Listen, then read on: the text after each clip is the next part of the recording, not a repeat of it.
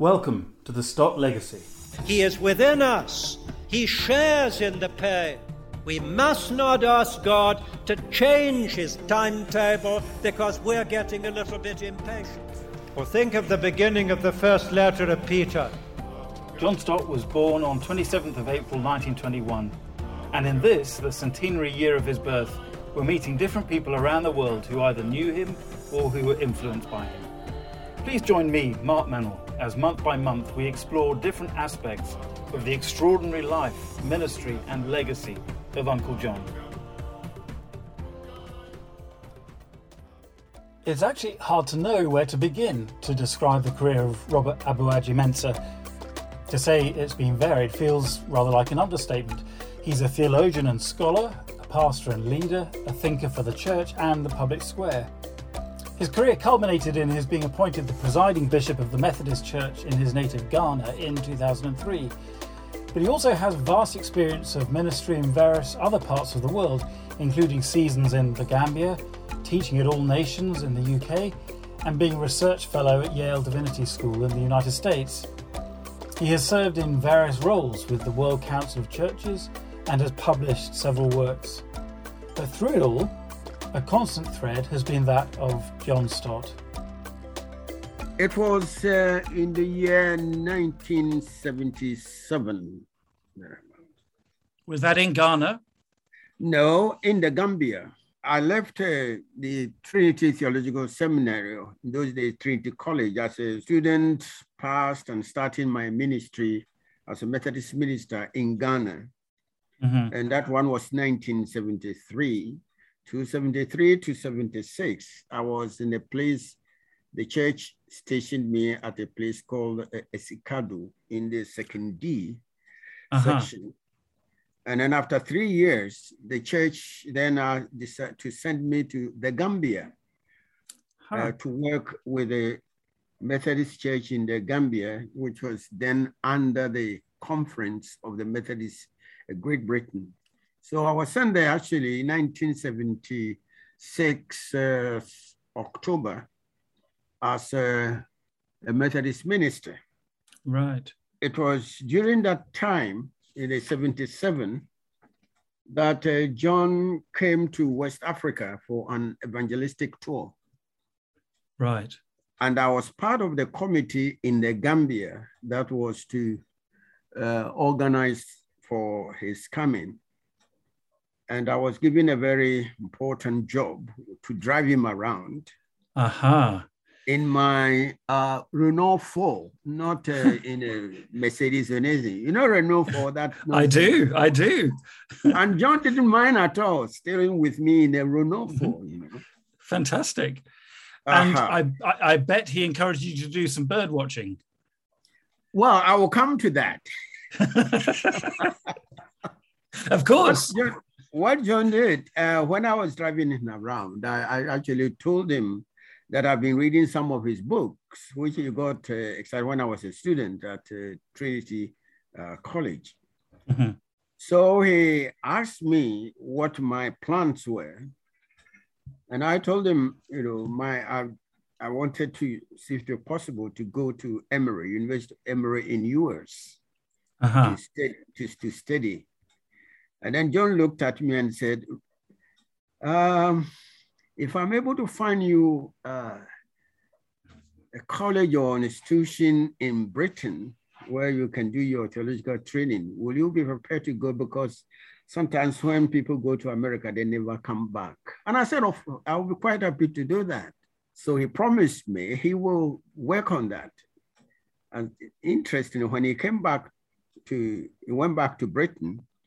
He connected me with St. John's College in Nottingham. Do you think he was right about that? Do you think people who went to the States did stay? Well, most of them didn't come back, and I think he was right.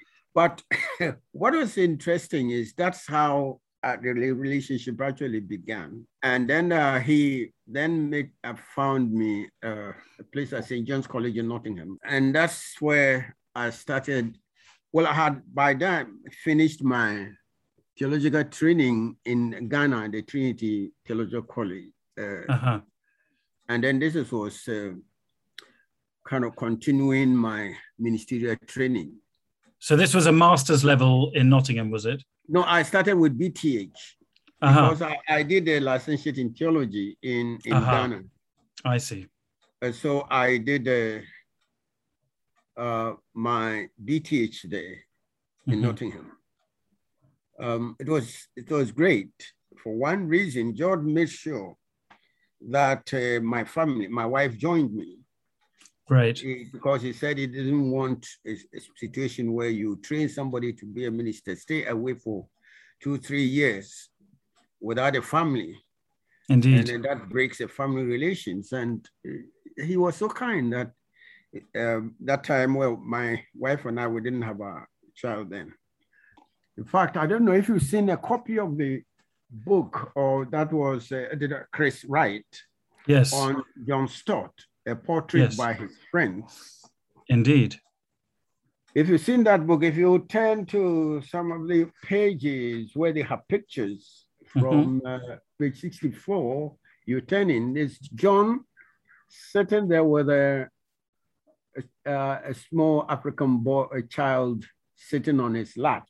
And that is our son. Fantastic. The picture was taken when we were at the Hookses. Great. So you spent a couple of years in Nottingham? So we were there in Nottingham from 78 to, I was there for 3 years. I did my BTH. And then after that, by God's grace, the exam results were quite good. Good. So John discussed with that it would be good if I can go to, I did some work on Karbat for my long essay when I was at St. John's College in Nottingham. So I got interested in looking at Barth and the way he related to the situation in Germany at that time about Hitler and how the church was such a problem, the church leaders joining Hitler and all that. And it was then that Karbat set up something confessing church. With Bonhoeffer and co. Good. In fact, Karbat and Bonhoeffer were very close. He actually asked Bonhoeffer to leave US and come and join him. Right. So when I finished my St. John's College in Nottingham, after I've done some something on Karbat, I developed an interest in looking at the place, how the church can work in the areas of church-state relations, what the churches can learn, especially churches in Africa. So I decided to do my PhD on that. So did you sense that there were particular challenges back in Ghana and wider afield in Africa in terms of state relations at this time? I mean, this is the 1970s. Yes. In fact, that was something that I really felt that we needed to talk about. But, in those days, for me, I thought being an evangelical and so on, that there was no need to look at politics. And that time, James Storan was then the professor there in Aberdeen. He was teaching systematic theology. He was the professor there. He was taught by Karbat. So we felt that it would be an opportunity for me to continue my study on Karbat, on church and state relations and so on. So that's how, and then John was very excited because one of the things he occasionally would talk about was that he wants some of us to be trained African leaders and we stay in Africa. Now, when you did that, you became a Langham Scholar then, didn't you? Yes. In fact, that is where my PhD, John assured me that Langham, those days it was Langham Trust, they will take care of my the cost, and as well as our family. It was during that time that we had our son, Kwame. So we moved with him and I said to Aberdeen. Kwame was then a baby. So Aberdeen must have been a bit of a culture shock for you. Yes, well, the weather was one of their shocks. Even though we have been in Nottingham and we thought Nottingham was cold as compared to Ghana, suddenly we find ourselves in Scotland. Yes. In Aberdeen in the winter. So you will find that it doesn't matter how much you put on, you can still feel in your tummy that something is shaking, you know. So there wasn't a great danger of you staying on in Aberdeen afterwards, was there? No, John made sure that we were also taken care of. Good. During break time, we would come to London. Sometimes we went with him to the Hookses. We went to the Hookses several times with him. Anytime we went there, it was like being at home. John made us feel, my wife and our Kwame, really accepted and being there. One time when we went there, we spent almost about a week or two there with him. And one of the experiences that I still remember very well, that John took me with him. We went to a place where he would normally go there, very quiet place up on the mountain, facing the sea, to pray. Oh, I still have the emotions there. We spent about an hour or more just praying and so on. And then he shared something with me that one of the reasons is the Mission Langham Trust takes on, that we will be leaders, church leaders in Africa, because he's so much concerned about the future of the churches in the two-thirds world. And that Africa is one of such places. Indeed. So we really talked and prayed.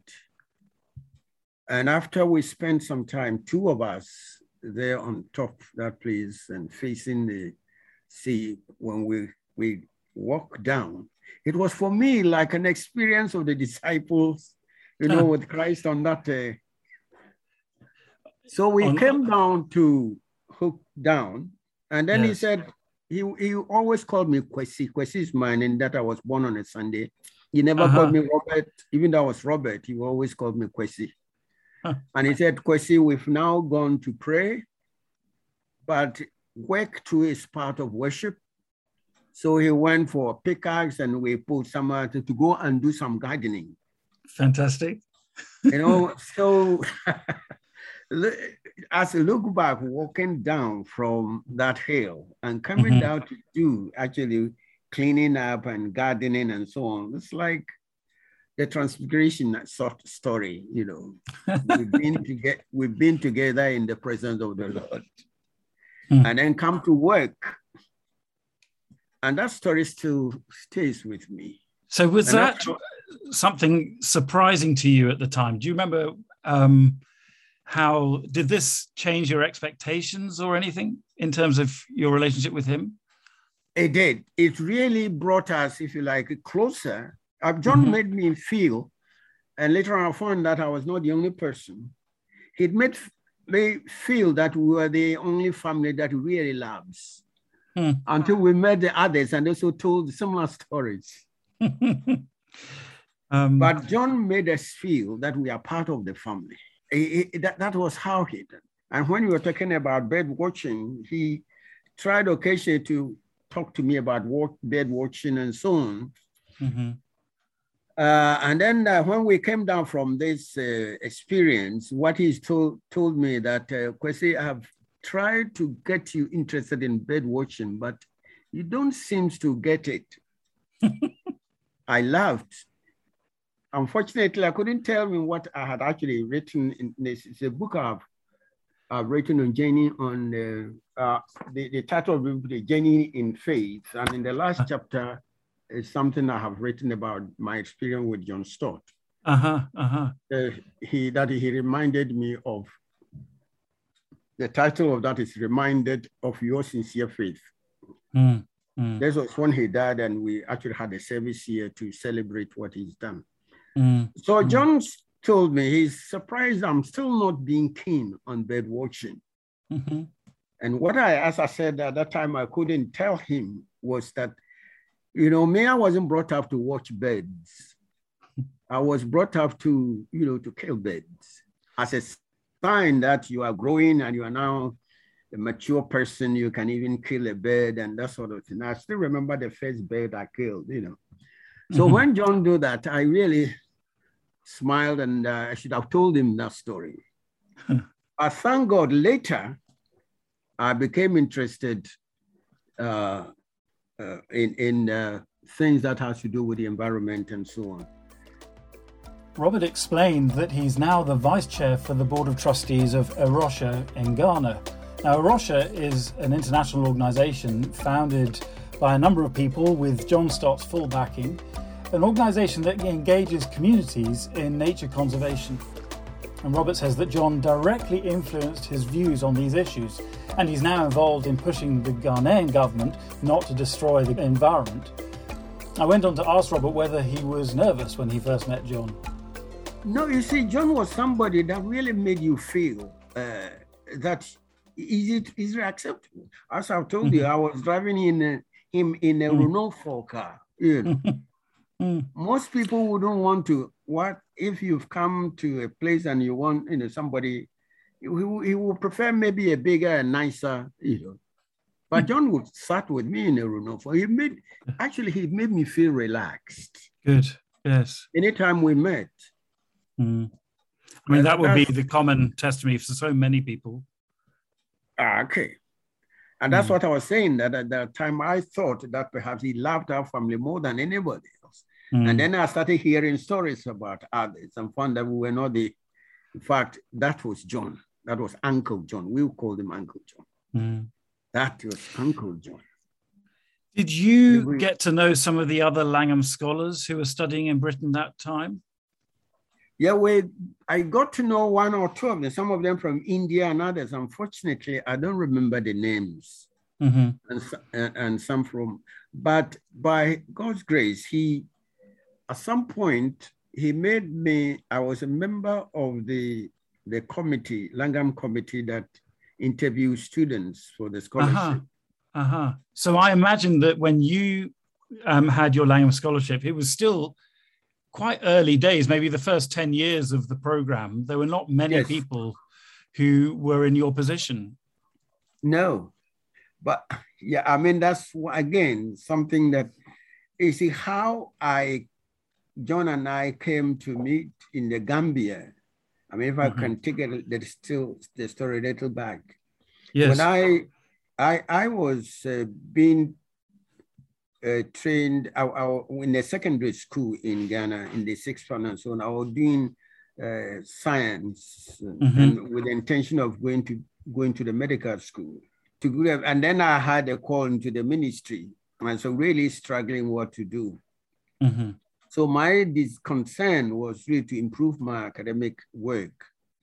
So after the 3 years, when, as I said, I finished in Ghana, I wanted really to go to the university in Ghana, Legon, another place. But my church insisted that I was called first and foremost to work as a minister in the church, and I'm needed in the Gambia. Right. And that time I wasn't too happy about it. But then someone had spoken to me and nurtured me, saying that once I'm in the ministry, whatever the church wants me to go, I should put my own personal things aside. My desire to improve, get my degrees and so on. And interesting, and it's for me where the guidance and the leading of the Lord comes in my life. It was then that as a John in 1977, had this West African evangelistic tour, and I was to drive him. And then he asked me about my future. And before I was aware, then find myself in St. John's College in Nottingham, and then to Aberdeen, to do a PhD. Amazing how these things turn out. So you see, if I had been stubborn, which I was going to be, but by God's grace. Well, that's great. And then by going there, meeting John, and the door just opened. The desire to have academic qualification and so on started. And then before I was aware what really I've been praying, what does the Lord want me to do, became something very helpful. Because when I did this study on on Karbat, when I came back to Ghana, I was working with the Christian Council of Ghana when I was still teaching at Trinity, and later on I became the General Secretary of the Christian Council. Then I realized how much the Lord was actually preparing me when I took up to do the church and state, because that's right. The church and state relations. Yes. And again, it's John. John was, when I told him what I wanted to do, he said, since we've been praying about things, whatever the door opens, I should be ready to do. So as a result of your studies going back, what do you think the biggest challenges were in the whole church-state relationship, in Ghana particularly? Yeah, well, first, the challenge of how should the church leaders relate with the political leaders without surrendering the freedom and things of the gospel to politicians. And that's where I find my study of Karbat very helpful. Indeed. By God's grace, he used us at the Christian Council and the Catholic Bishop Conference. We're working together on national issues. And then we managed to bring the Ghana Pentecostal Council also together with us as a team. And we actually went on to the extent that we even got some of the Muslim leaders who were interested how we establish the peace in Ghana also to be part of this. Yeah. And later on, when by God's grace, I became the head of the Methodist Church Ghana, as that one also, the preparation was just as John was also, and he was excited when he heard that this is how far the Lord has been leading us. And occasionally he will invite us to All Nations, All Nations College. Yes, in just north of London. I went to teach there for 2 years as part of my preparation. And that time, John used to come there for us to meet. Right. And so on. Now, my understanding is that in the 80s, of course, Ghana was ruled by a military dictatorship. Is that right? Yes.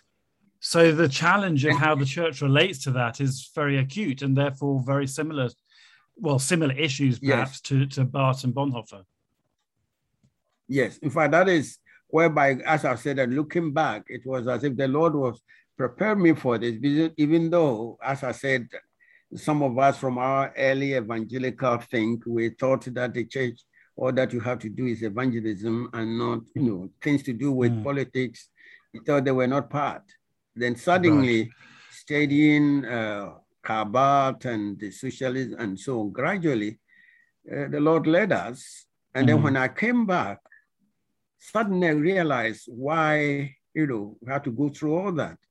And some of the issues you're discussing about, because when we came, the military were in charge. Rawlings and his team were in charge of this country. Can you tell us a bit about what that was like? So, I mean, he died last year, didn't he? But he was in power for what, 20 years or something? He was in charge for 19 years as the head. Well, when we came back, the big problem was how to, as a nation, to go back to party politics instead of having him there still ruling. Right. And one of the challenges that the Christian Council of Ghana, the Ghana Catholic Conference, and the Ghana Pentecostal Council and others, we were concerned that how do we really get back to the whole, I wrote a book on Mission and Democracy in Africa, the role of the church, which I've discussed some of these issues and the way I went through. And I'm happy that the University of Yale have become interested in the book and they've been using it very extensively. That's wonderful. I mean, I will attribute most of this to John because John had a patience when he found that this was my interest. He actually let me reading some of the things he has written in those areas and so on. That really encouraged me. John was insistent that the mission of church is not just about evangelism, that evangelism is the first step, as it were, to discipleship.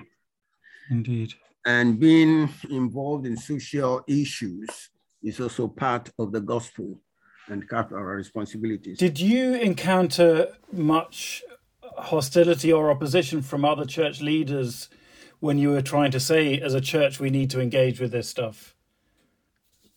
In Ghana, not so much with the church leaders as with the politicians who were making us feel that the church is about religion and the politics and things should be left to them. Right. But we in Ghana, one of the things that we can thank God for is that the churches that the Catholic and the Christian Council member churches like Methodist, Presbyterians, Lutherans, and so on, AME, Zion, I'm very much committed that we have something to do with social issues. Right. That we cannot stay away from them. So they don't have the European disease of the sacred secular divide. We didn't have that. We had this commitment that we have a role to play in that. So did people who in churches and in, say, the council you were on and led, face danger from the government, particularly as a military dictatorship? They're not necessarily known for being careful or moderate. No, we actually, there was a big challenge. Sometimes we had some threats and so on, either as individuals or as a church. Did you personally? Yes, some of them, but I wouldn't like to give more details of that. Of course, of course. But there were times when of course, some of them news you get politicians insulting and all that your job is to take care of churches and not to be involved in the politics and so on. And don't then interfere with us. We will respond that, in fact, Christ came to die for the world, and the world includes political arena as well. Indeed. He did not just come to die for the souls of many. God so loved the world. Can you perhaps capture in just a few thoughts how you would go about that engagement with those sorts of governments? I mean, it's if you've not lived under that kind of regime, it's hard to imagine where you even begin. Yeah, okay, let me just a little part of the story. So the first thing we did as churches was to think of what are the things that unite us as churches, because we found that the politicians are trying to divide the Christian community. And that's what I say, in the Christian Council, we started to work with a very important principle that as Christian communities, we should look at the things that unite us instead of looking at the things that divide us theologically. Right. And we found that one of the areas we can meet together is on Trinitarian issues. And this is where, again, my thesis for my PhD was on sociopolitical thinking of Karl Barth, right? Trinitarian and incarnational Christology as the ground for his social action. I see. And its implication for us today. So I'm quoting this because when we had we found that the politicians were dividing the Christian front. We realized that what really unites us, that doesn't matter what we believe in the Trinity. We believe in Christ, through whom we are together. And so we should focus more on what unites us as a body of Christ and address social issues than allowing the politicians to divide us as a Christian group. And when we did that, it really prepares us. And the politicians now couldn't get the Christians hitting our heads together. Right. Because we would issue a statement signed by either the General Secretary or the Chairman of the Christian Council of Ghana, and that of the Catholic Secretariat, and that of the Ghana Pentecostal Council. And when they realized that the church is so united, in this matter. It was very difficult for the politicians, especially in the time when Rawlings was in power, to divide us. And that, for me, really helped us.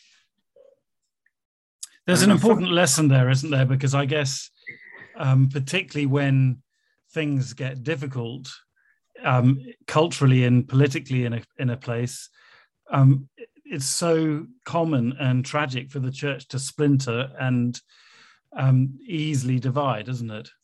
Yes. In fact, as I say, that's what we felt, that's what the politicians wanted to do. It was in the politicians' interest to be divided. Good.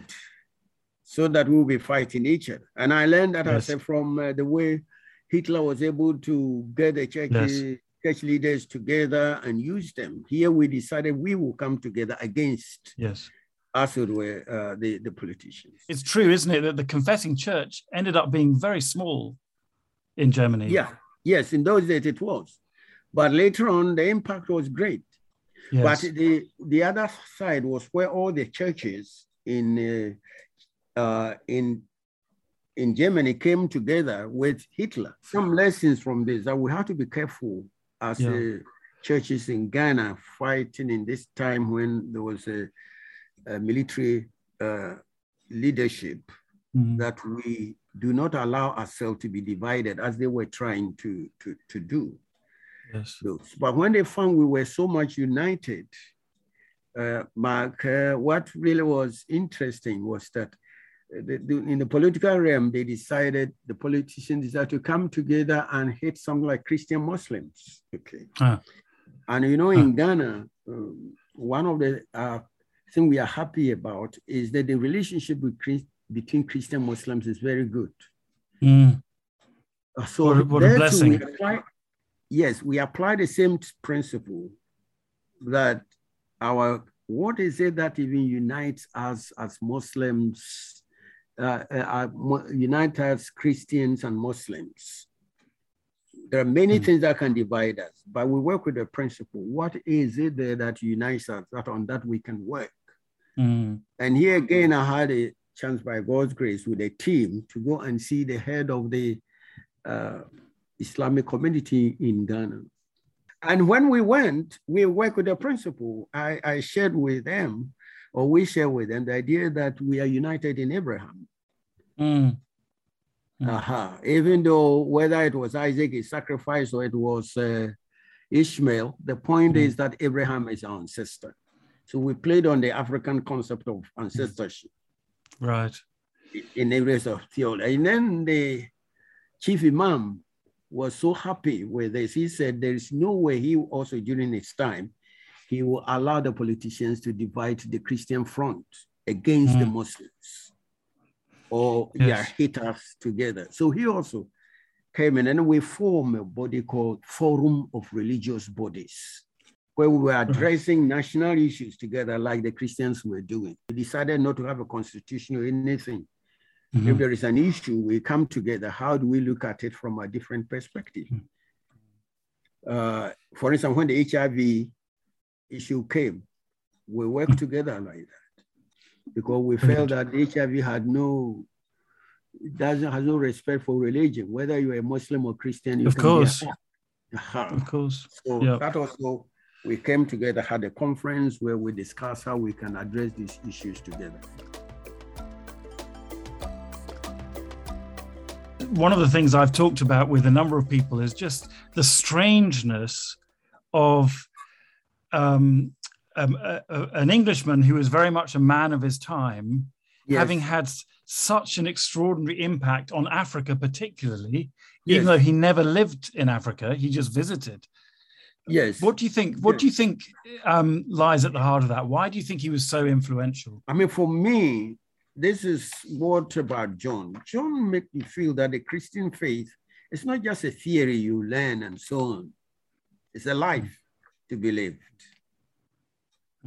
The love of God has to be expressed in that relationship. In an email sent by Reverend Dr. Christopher Wright, with the director of the Langham Partnership International, we were informed of his home call, that of John, whom we affectionately actually call, as I said, Uncle John. And one thing about John is that he will make you feel that the gospel has to unite us. Whether we are dealing with Christians or we have non-Christians amongst us, it's not hating the one against the other. John, for me, if there's anything that really reminds me of and will stay with me, but how John related with us. Right. He didn't make you feel that you're an African, you cannot come closer to him. I mean, you don't find that with John. No. And that was different from the colonial experience. Yes, in the colonial experience, how will I sit there driving a great man like that in a Renault 4, So in a way, in your mind, those trips up and down the roads in your Renault 4 sums it all up. That's the image that most represents your relationship in a way. Yeah.